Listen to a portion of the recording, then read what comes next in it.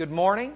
Glad y'all are here. We're going to finish off the Anabaptists, Mennonites, Hutterites, Amish, and Brethren, God willing, this morning.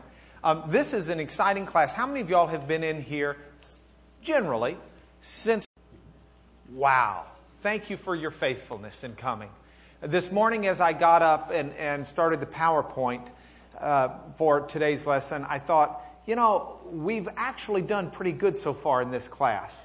We started out with the apostolic church, and we talked about how Jesus said that the kingdom of God is like a mustard seed that's planted, and it's grown into an incredible tree. And the base of my drawing for the church is kind of wide because it's a wide tree today. But when it started out, it wasn't so wide. When it started out, it was Jesus and a ragtag band of followers. Not the highly educated, not the highly economically advantaged, not the well-placed in society. Some ragtag fishermen, a tax collector. They felt the same way about him then that we do now. The Infernal Revenue Service? No.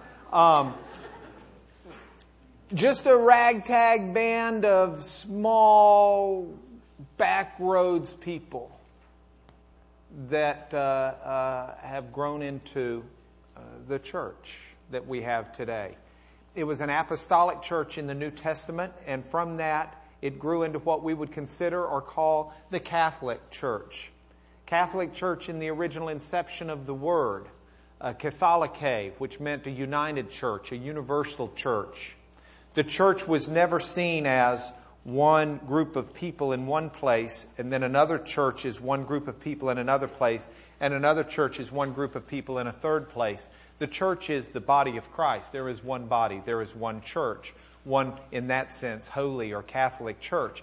And the church we saw, and we went through the years of it as a Catholic church. We saw the original break-off of the Coptic church over the Council of Nicaea and Chalcedon, when there was a division in the church over the role of Jesus Christ in sending forth the Holy Spirit and in Jesus Himself. And the Coptic church, we went through that. The Egyptian church, it's also called.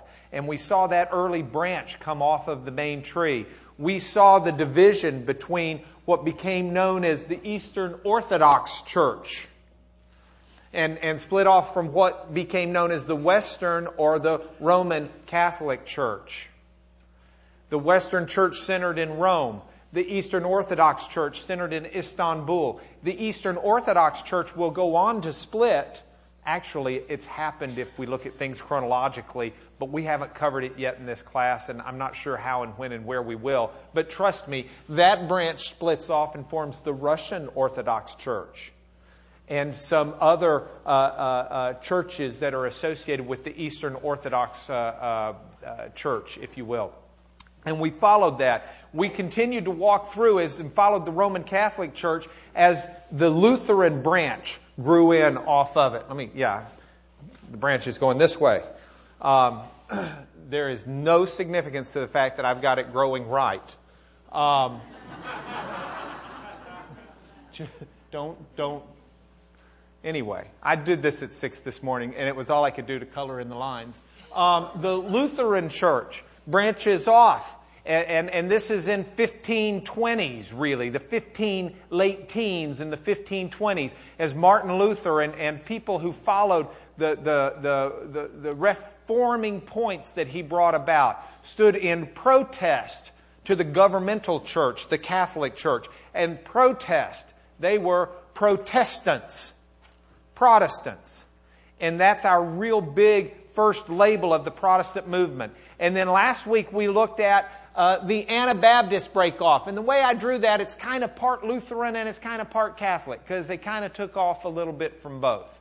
They kind of seized on what Luther was doing. This is in the 1520s. And this is what we talked about last week, the Anabaptist break-off. You've got that lesson with you. It's the same lesson we're using this week. I've got some additional material because we've stretched it out that I get to add verbally that's not in the lesson.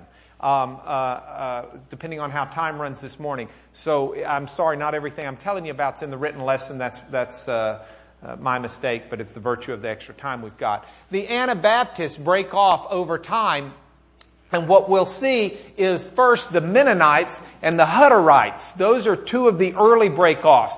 They get followed with a subsequent break-off later of the Amish and the Brethren churches. And so those are the branches that you see today from the Anabaptist movement. Now, while I say that, I send this lesson out to a number of people to look at or to help put them to sleep before I put it into final form and I get comments. And one of the things that Pastor Fleming noted on the lesson, which I think is dead on accurate, and he's obviously a good student of church history, is while the Anabaptist movement itself results in most typically the Mennonites and the Amish and the Brethren and the Hutterites today, the truth of the matter is there are a number of different denominations that have been affected by Anabaptist doctrine.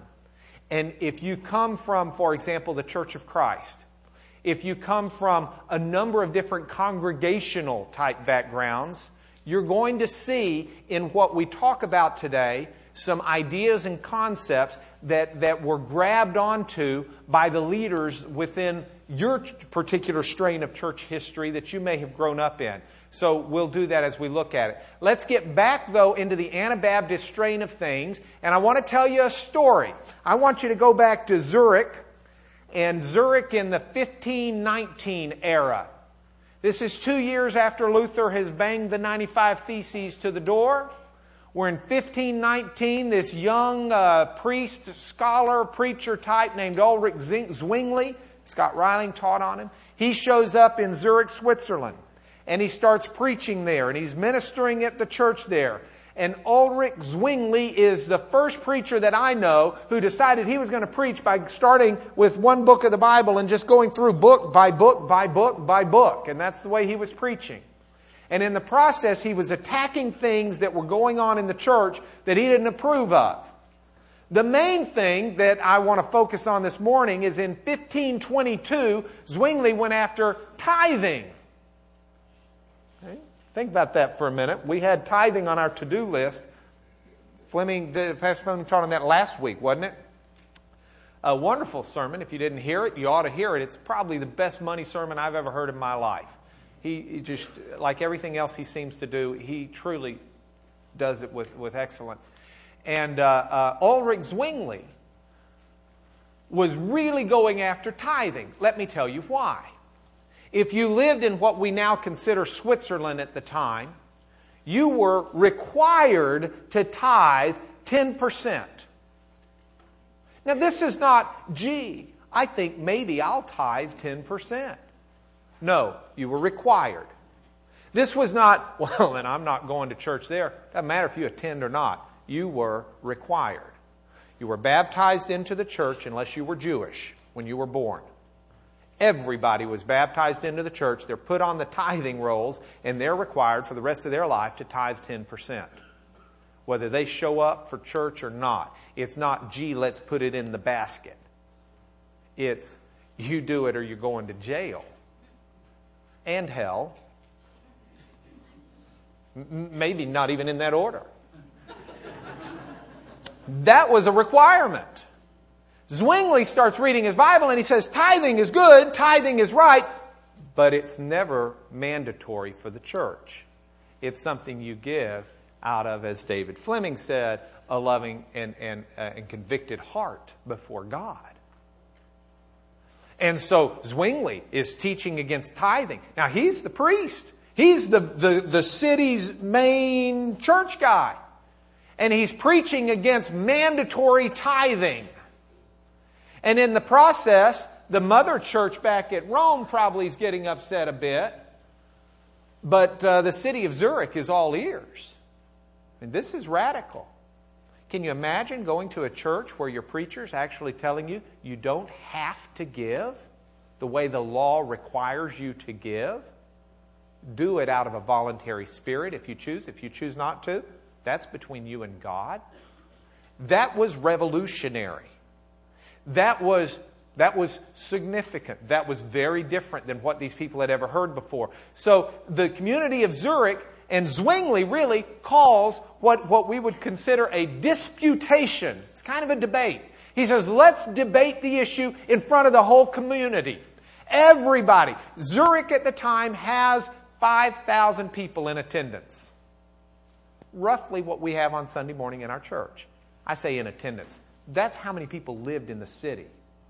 That's the population. I spoke wrong. 5,000 people is the population of the city of Zurich, roughly what we have in attendance on a Sunday morning. Out of that 5,000 people, for this public debate, 600 show up. That's pretty big. That's kind of like our class times 2. Out of the 5,000 people that come to worship service last Sunday, about 1 in 10 come to this class in general. Okay. So that'd be about 1 in 5. When you consider that 5,000 includes kids, includes women who really don't get much of a chance to vote at the time, except through that wonderful thing called leverage with their husbands, which is compelling. You figure you've got a major voting block. Now, Zwingli does something here.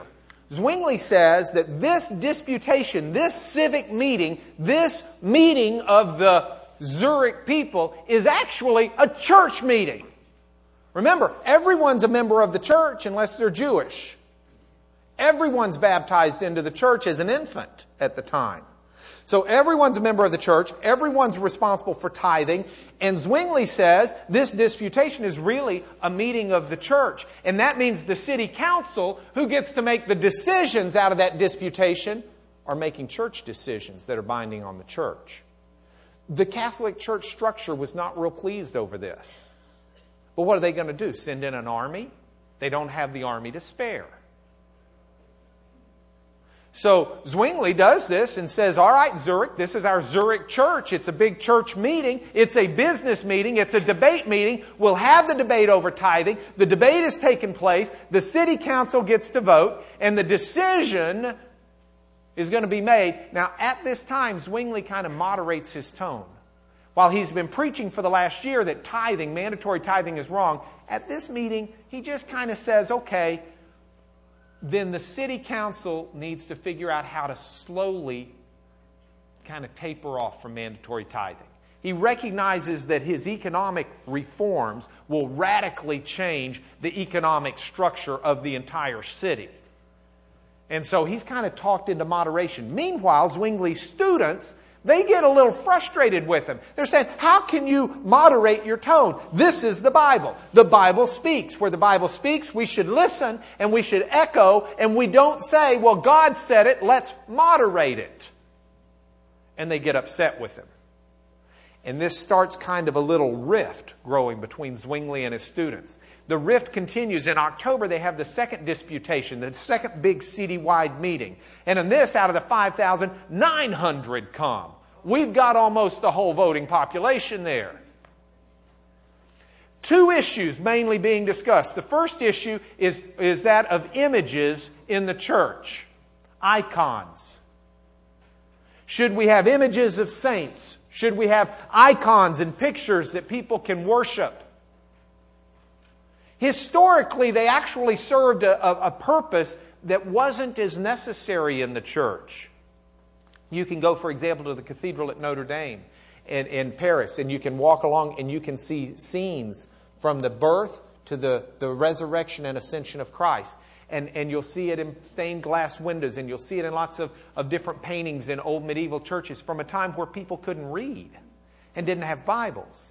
And those pictures served as teaching tools to remind people of the Bible stories and to be teaching them. But now we're reaching a time where literacy is growing, where books are growing. We've got printing presses. And that concept of pictures is gone. And the idea is now there are images. There's a crucifix with a Jesus on it. There are images that arguably are wrong. And that's the big disputation issue. The second one is whether or not the Catholic Mass should continue to be observed. Is the Catholic Mass, in fact, Jesus Christ coming down into the bread and the wine and being crucified? again? And are we in fact partaking of His crucified body when we partake of the elements? These are the big issues at that disputation. And Zwingli's students are saying, down with the images, down with the icons that's never in the Bible. In fact, the Bible says not to have any graven image. And down with the Catholic Mass. And the students think Zwingli surely won't be a sellout on this like he was the tithes. But Zwingli says, on the image issue, all right, let's take them out, but let's don't take them out right now. Let's wait a few months to implement it. Let's gradually phase them out while we're teaching everybody why they're wrong. Okay? That's kind of a more mature view. In my estimation. But the students, they're like, no, man, it's wrong. Let's get it out now.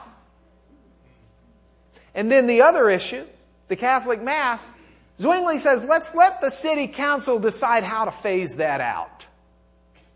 When and how and everything. And the students get very upset with him. His 21, 22-year-old students say, you have sold out God and the Holy Spirit. They say, well, let me do it this way. The Holy Spirit has decided this, not the city council. This should not be the city council's decision. You get it out of Scripture. That's what the students are saying.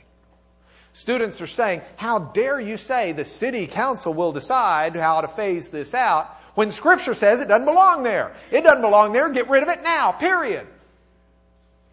Zwingli's response is, I'm not letting the city council decide whether it belongs or not. They're only deciding how to implement the Scripture. I'll give you that the Scripture says the Catholic Mass is wrong. But how do we implement those changes without ripping everything apart? Let the city council make that decision. Which is interesting. He doesn't have the church making it, except to the extent the city council is ruling, if you will, the church. It in itself is a change. Here's the line of dispute between Zwingli and the students. Zwingli, it's a question of, does government make the decisions of the church, or does the church body make the decisions? See, Zwingli says it's still government. He couldn't get over the concept in his brain that the government was a Christian government, had been that way for over 1,000 years, and that was the church to him. To the students, said, no, the church is not just who's been baptized in and who gets deeded in by their parents or by some system. The church is an actual body of people who have made a decision for Jesus Christ. And those are the people that need to make decisions on what happens at the church, not the government. And that's the difference. It boils down to this question. What is the church? Is the church put together of people, who are put into the church, whether they have any choice in the matter or not? Or is the church made up of people who choose God? Now, I was brought up learning. One of the things we were taught when I was in high school was you make a personal decision for God. You don't do it just because your parents did, right?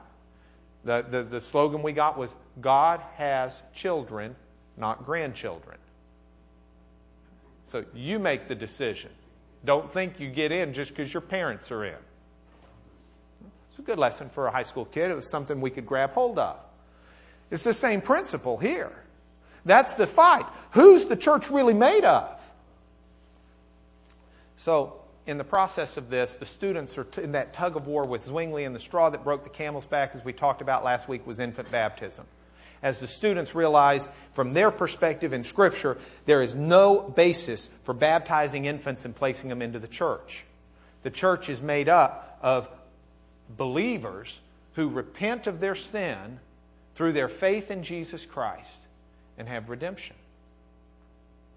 And so these folks are now saying, in fact, one fella kept his kids from being baptized. Now, remember, baptism is what puts you on the tithing rolls, the tax rolls. This is a revolutionary concept. And so we talked about last week, January 21st, 1525, at the home of Felix Manz, where a dozen men meet together. They are baptized together. This is more than a reformation. This is them trying to restore a New Testament Christianity, a whole different body of Christ, and they were not warmly received. They were labeled derisively, in other words, contemptuously. It was not a nice label. Anna, which is the Greek word for again, ana, the Greek word again. Baptists, the Greek word for immerse, or baptized. Anabaptists were the people who got baptized again. Okay? Now, that was not a compliment to them, because in their mind, they were just Baptists. Because they didn't think the first baptism counted. It wasn't a real baptism in their mind. They were just being baptized, not rebaptized or baptized again. This kind of catches us up with a little different flavor of what was going on as we roll into this week. And I want to talk to you about Balthasar Hubmaier. Dr. Balthasar Hubmaier, an interesting early fellow in the Anabaptist church movement. I like Hubmaier for a number of reasons. There's a lot of material on him in your handout that I'm not going through this morning. He gives a good outline of their early Anabaptist beliefs that I've put in there. But what I want to tell you about Hubmaier is a couple of things that I find particularly interesting.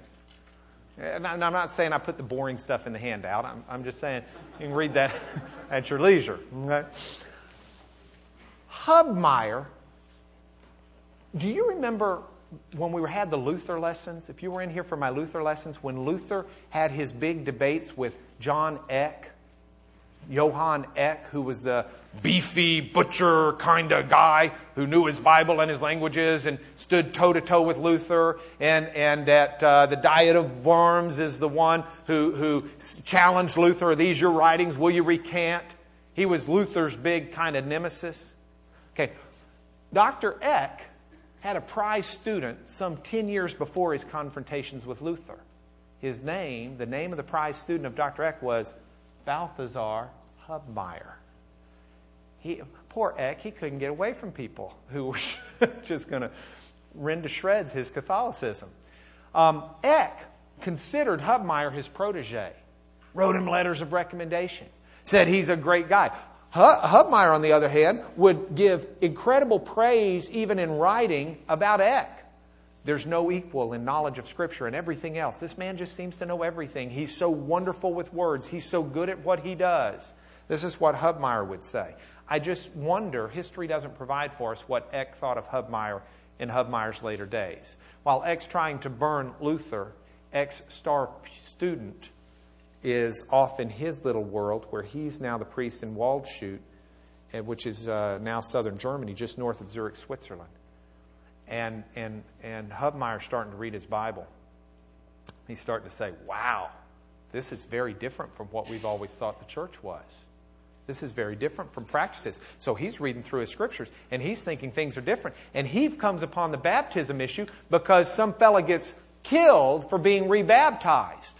A local guy gets killed. A local Anabaptist is martyred for his faith. And Hubmaier says, I'm going to read the Scriptures on this. That just seems bizarre to me. And he starts reading the Scriptures. And Hubmaier decides that there's no scriptural basis for infant baptism. So Hubmaier, who's trained by Eck, who's a priest in Waldshut, a peasants' rebellion we don't have time for. We're skipping that point. Maybe not. We'll see. He gets into this baptism debate.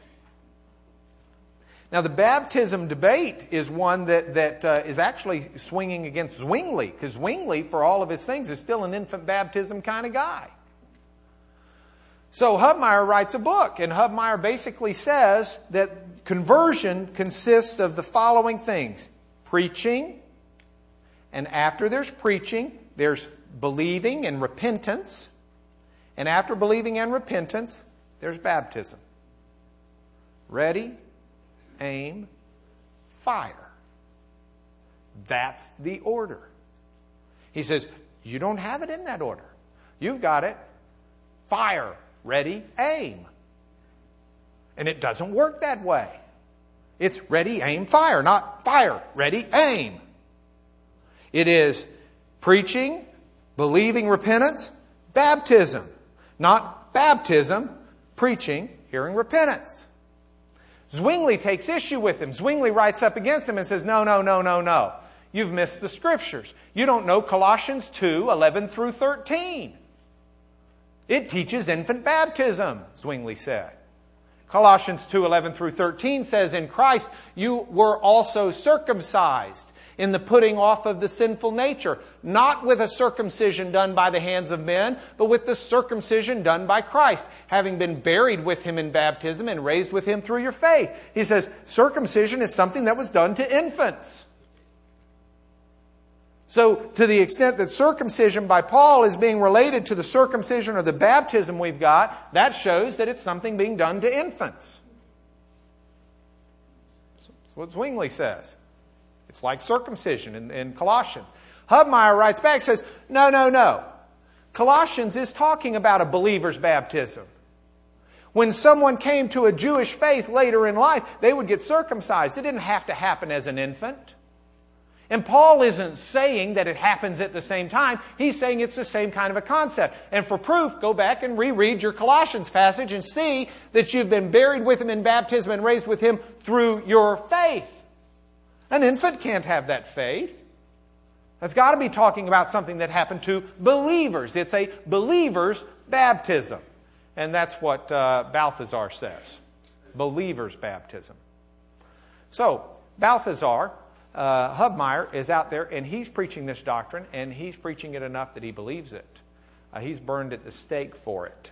March the 10th, 1528. I think he's the one they poured brandy on him, so that on his gunpowder on him. Yeah. I mean, this was viewed... it's interesting. There's another note from Dr. Fleming on one of the lessons. He says to me, you look at people who were willing to die for this, and you think of how lightly so many of us regard baptism today. And I wonder where those people will stand at judgment as they look at us and say, I gave my life for that. Did that mean anything to you? It's just interesting conversations in heaven. Core Anabaptist beliefs then. 1, faith alone saves. Now, I say core Anabaptist beliefs because there were different beliefs. I mean, anytime you start having individuals interpret Scripture, it's not hard to find differences of opinion. If you don't believe that, come to my house. I have 5 children. I have my wife. Heaven knows there's me. Anytime you get people in a group, you're going to have differences in opinion about Scripture. Now, some of the Anabaptist group feelings were rather off. For example, you read the book of Revelation. It talks about the salvation of the 144,000. The Anabaptists believed these were the 144,000 that were being rebaptized at the time. Some Anabaptists. Some, not a lot. But this same strain of Anabaptists said that's the passage in Revelation that talks about Jesus coming again after times and a half time, which means 3.5 times. And they thought that's 3.5 years. So Jesus will come back 3.5 years from the time of the original baptisms, of the rebaptisms, in Mainz's house. And they set the date. He didn't come back then. And that threw him off a little bit. But I mean, you get a lot of different people. So I can't give you all of their beliefs. They differed from place to place and house to house and church to church. These people didn't have concordances readily available where they could look up all the scriptures that talk about this, that, and the other. They're reading their Bibles and learning this stuff for the first time. So you've got differences in opinion, but these are the core beliefs. Faith alone saves. Baptism is for repentant believers. Interesting point here. While a good number of them immersed, in fact, one of their nicknames were the dunkers, because they dunked, a lot of them poured. Which is interesting because the Greek word baptism literally means immerse. We've just turned it into the word baptize. But if you were translating the original Greek, you would translate it immerse. That's what it meant. So, baptism is for repentant believers. The Lord's Supper is a memorial. It's not a re-crucifying of Jesus. The Bible is the authority for all of life, not merely church, but even outside of church. It regulates how you dress. It regulates how you will not find women in these churches wearing pearls. Because Peter says not to. You will find women in these churches wearing hats because Paul says that women should pray with their heads covered. Churches are to be independent from the government. Churches are the body of believers. They're not what the government has put together. Christians don't live by the sword. They were pacifists. Thousands and thousands of them were martyred and killed. They would not fight back, by and large. Now, let me tell you about Jacob Hutter for a minute. Jacob Hutter in the 1530s got into the movement. And there were a number of the Anabaptists that were living in a commune-like existence. Those of you who are younger than the 60s may not know what a commune is. Do you know what a commune is? See? Isn't that wild? When we were 16, we knew what a commune was because we were close to the 60s. See, that's back when your dad's hair was like down to here. She said, Dad, is that real? A commune is where people all live together and hold everything in common. You might have little different houses or rooms or something, but it's basically a community existence where you all live together. And this communal living is what was having trouble really catching on. They took it from the Acts passage in Acts 2:44, where it says that the disciples had all things in common. And the church, the early church in early Acts, seems to have sold what they had. I think a fair reading of that passage is they thought Jesus was probably returning within a matter of days or weeks or months. And so they just sold everything they had. And you know, if Jesus is coming back tomorrow, I got a lot of things that I really don't need, and I would do a lot better selling everything I've got and making sure everybody's got a meal today, and we've got a chance to get the gospel out tomorrow. That's a real struggle, by the way, for folks even today, because we are to live as if Jesus is returning any moment, and yet we're to be good stewards with what we've got. You know, so there's the yin and the yang, or the sweet and the sour, or the struggle, or whatever involved in that. But in the early church, in Acts, they sell everything they've got, and they hold it in common. They have this community living. And so Hutter walks in and tries to help make that flow, and really got that going within this Anabaptist movement. He got burned at the stake for it, along with 80% of the missionaries at that time that were out there preaching this. It was a dangerous thing. But they took that passage literally. All the believers were together and had everything in common. And those are the Hutterites. Hutterites are still around today. Here is a picture of some Hutterites I pulled off the internet. These folks showed up to watch some rocket launch of some amateur rocket people. And they came in from their fields. Hutterites live primarily, there are about 45,000 still. They live in western Canada, by and large, South Dakota and Montana. They live on big farms, 10,000 acres generally. They live in community, and they hold all things in common. And that's what they are. They have 3 core principles to live by. They share material goods. They say that's the principal way of showing that you love your neighbor as yourself. You share everything you have. You live in community.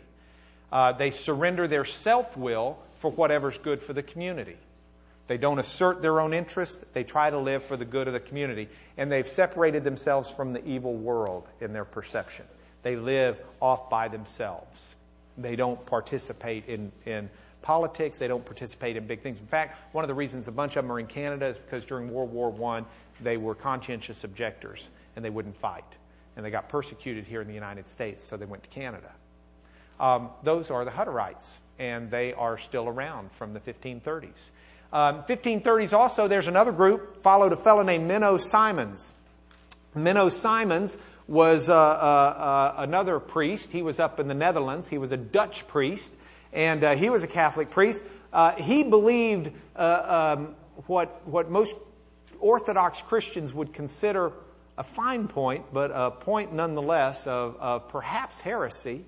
His concept was that when Jesus' body was created within Mary, the entire body was created by the Holy Spirit. Now, it's still a human body, but it's entirely Holy Spirit. I guess in scientific talk, it would not have Mary's DNA. Whereas the historical view of the church had always been that the Holy Spirit has come in and fathered the child, but Mary was the child's physical mother, and baby Jesus actually drew bodily from Mary. And so in common sense today, in science talk, Jesus would have shared Mary's DNA. Okay? So that's a distinguishing point, but Menno Simons, other than that, he was very much an Anabaptist. The Mennonites were some of the dunkers. They were some of the ones that were doing some of the dunking. Mennonites were still separating from the world. They were following many of the other principles. Today, if you were to look at Mennonites, some of them you would see and not know they're Mennonites unless they told you. The Mennonites have kind of divided up into three different groups. There's the real old-time conservative ones. They don't watch TV. They don't have computers. They don't have the internet. Some of them don't live with public electricity. They live very simple agrarian lives. Then there are kind of the moderate ones that will dress a little bit more modernly, and maybe have the internet for business purposes, but no others, no TVs, things like that. And then there are the integrated Mennonites that believe in education, that have colleges, that are integrated into society, that drive BMWs. Okay, I mean, they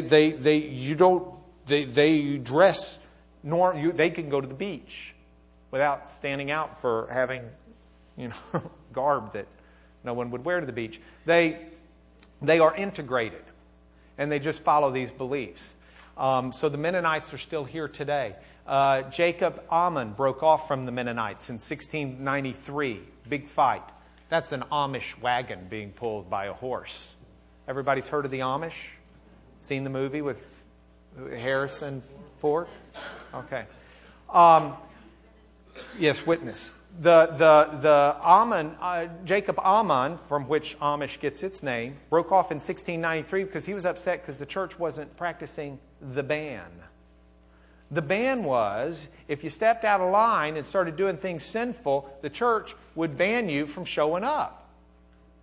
And Ammon took it even further. Ammon said, not only are you banned from interaction with the church, but you're also banned from interaction with your spouse, because your spouse is a member of the church unless your spouse is off in heresy with you or sin.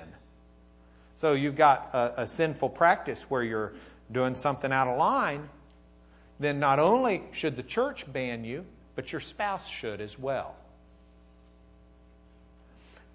And that was a tough pill for the rest of the Mennonites to swallow in that area. So Ammon and the ones that swallowed it with him went their own separate way, and they became the Amish.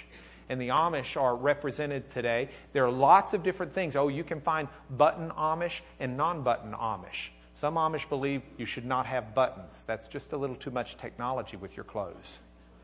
Other Amish believe buttons are okay. Those points I can't get into details on, but I can tell you the 3 B's are the core to the Amish, to most Amish. Beards, bonnets, and buggies. The idea is men don't shave. They have beards. Women wear bonnets. This is the 1 Corinthians head covering. And they ride in buggies because the Bible doesn't mention anything other than animals for means of transportation and walking. Unless you read Ezekiel. These are the main people that still immerse for baptism. I tell you what, you got kids, you put them with mom, and she'll turn on a fire for Scripture with them because they'll figure out there's all sorts of things that might be in there. And it made it a great house to grow up in. The main immersers are these. Now there's another group, the 4th group, called the Brethren Churches. I got an email from someone in here who grew up in the Brethren Church. I've got a friend at work who grew up in the Brethren Church. The Brethren Church is an interesting church. These are feet washers typically. The email from the guy in here said, I could never understand why I always got the guy with the missing toe. And that's who's... And he says, growing up, I had to wash that guy's feet more times than I can count. But they follow biblical practices as much as they can. There are over 215,000 brethren around the world today. Their concept, or their no creed but the New Testament. No creed but the New Testament. That's what they're famous for saying. They do feet washing with their agape feast and their communion, and these are the brethren today. Now, our points for home. They're the same as last week. So listen anyway, because I've got a couple. I've added one little thing that Dale had that was a good point. Points for home. I want to really emphasize how important it is that we discern the difference between matters of faith and matters of opinion. There are matters of faith that are important, that you give your life for, that you fight for the church, that define the church. The church is the body of Christ. If we don't understand who Christ is, how can we be His body? So these are matters of faith. These are the matters where Paul said in the Galatians 1, 8, and 9 passage. He says it twice. I've just put Galatians 1, 8 on there, but he says it again because it's so important. If we or an angel from heaven should preach to you a gospel other than the one we preach to you, let him be eternally condemned. He says, that's so important, I'll say it again. But by the same token, there is the same Paul who writes that we are to accept him whose faith is weak without passing judgment on disputable matters. Matters, I don't know. I don't know how, people come in, are you premillennial, post-trib, pre-trib, anti-trib, anti-millennial? I've got opinions. But if Jesus wants to do it a different way than I think, that's fine with me. I'm not going to say, hey, I'm not going, man. This is not the way you're supposed to be doing it. Okay, and I'm not going to disfellowship you if you disagree with me over it. I worship with the instruments here. You don't want to worship with instruments? Well, praise God, you worship with your heart and your mind and your body. You do what works for you. You want to come to this Sunday school class? If it's nourishing you and feeding you, praise God. If it's not, find one that is. And let us help you find one that is, because there are some great Sunday school classes here. We need to discern the difference. Here's an example. The passage that Dale gave me for the Amish and the other Anabaptists. Look at 1 Thessalonians 4. Tell me, what does this mean? Make it your ambition to lead a quiet life, to mind your own business, and to work with your hands, just as we told you. So your daily life may win the respect of outsiders, and so you will not be dependent on anybody. I leave at 4 o'clock today for Philadelphia. I'll be there tonight. I'll be there all day Monday, all day Tuesday, half of Wednesday when I go to New York City. I'll be there for Wednesday night, half of Thursday when I go to Atlantic City. I'll be there Thursday night, then I'll come here to go to Dallas on Friday. Then I come back here. I don't lead a quiet life minding my own business. I'm minding Merck's business. I'm minding the business of 3 or 4 of our Fortune 500 companies this week. Work with your hands. Well, I talk with them some. So my daily life might win the respect of outsiders. I hope it does, even though I don't do the other. I hope people look at me and say there's something different about him. I hope I don't conduct business the same as everybody else in this world. So you will not be dependent on anybody. I couldn't survive without my wife. Oh, I couldn't. I can't survive without Mom, and I'm 46. We've got her around the corner. My older sister brought me breakfast this morning because Becky's out of town. I'm in a lot of trouble on this unless I understand the heart and the spirit of it. And I think I do. So I'm not going to tell the Amish they're wrong because they want to work by their hands instead of be lawyers. Warring in the church, we got to really change. We got to be people of love. I love the vision David Fleming has for this church. And I want it because it's out of love. And I love the idea that we love people so much that we're going to try and reach out to them for Jesus Christ. I like the idea that we're not a church of people who look just like us, and we don't want to be a church of people who look and live just. We want the diversity of God's kingdom to be present in God's house. And I love that. I'm out of time. Let me get one more point for home. I do think baptism is a serious thing. I grew up in a church that taught you had to be baptized to go to heaven. Some of the church, not all of it. And I don't think that's true. And I had someone say to me one time, well, if it's not true, then why would you ever be baptized? My answer was pretty easy, because God said it. It's something God gave me that means a lot to me in my life. I'm able to look back and see a time of commitment to Him and an association with His death and His resurrection. And I thank Him for it, because I'm not the same person that I was before I turned to God. And there's an event in my life that shows it, that I can hold on to and remember I really did make a decision for God. And that means a lot to me.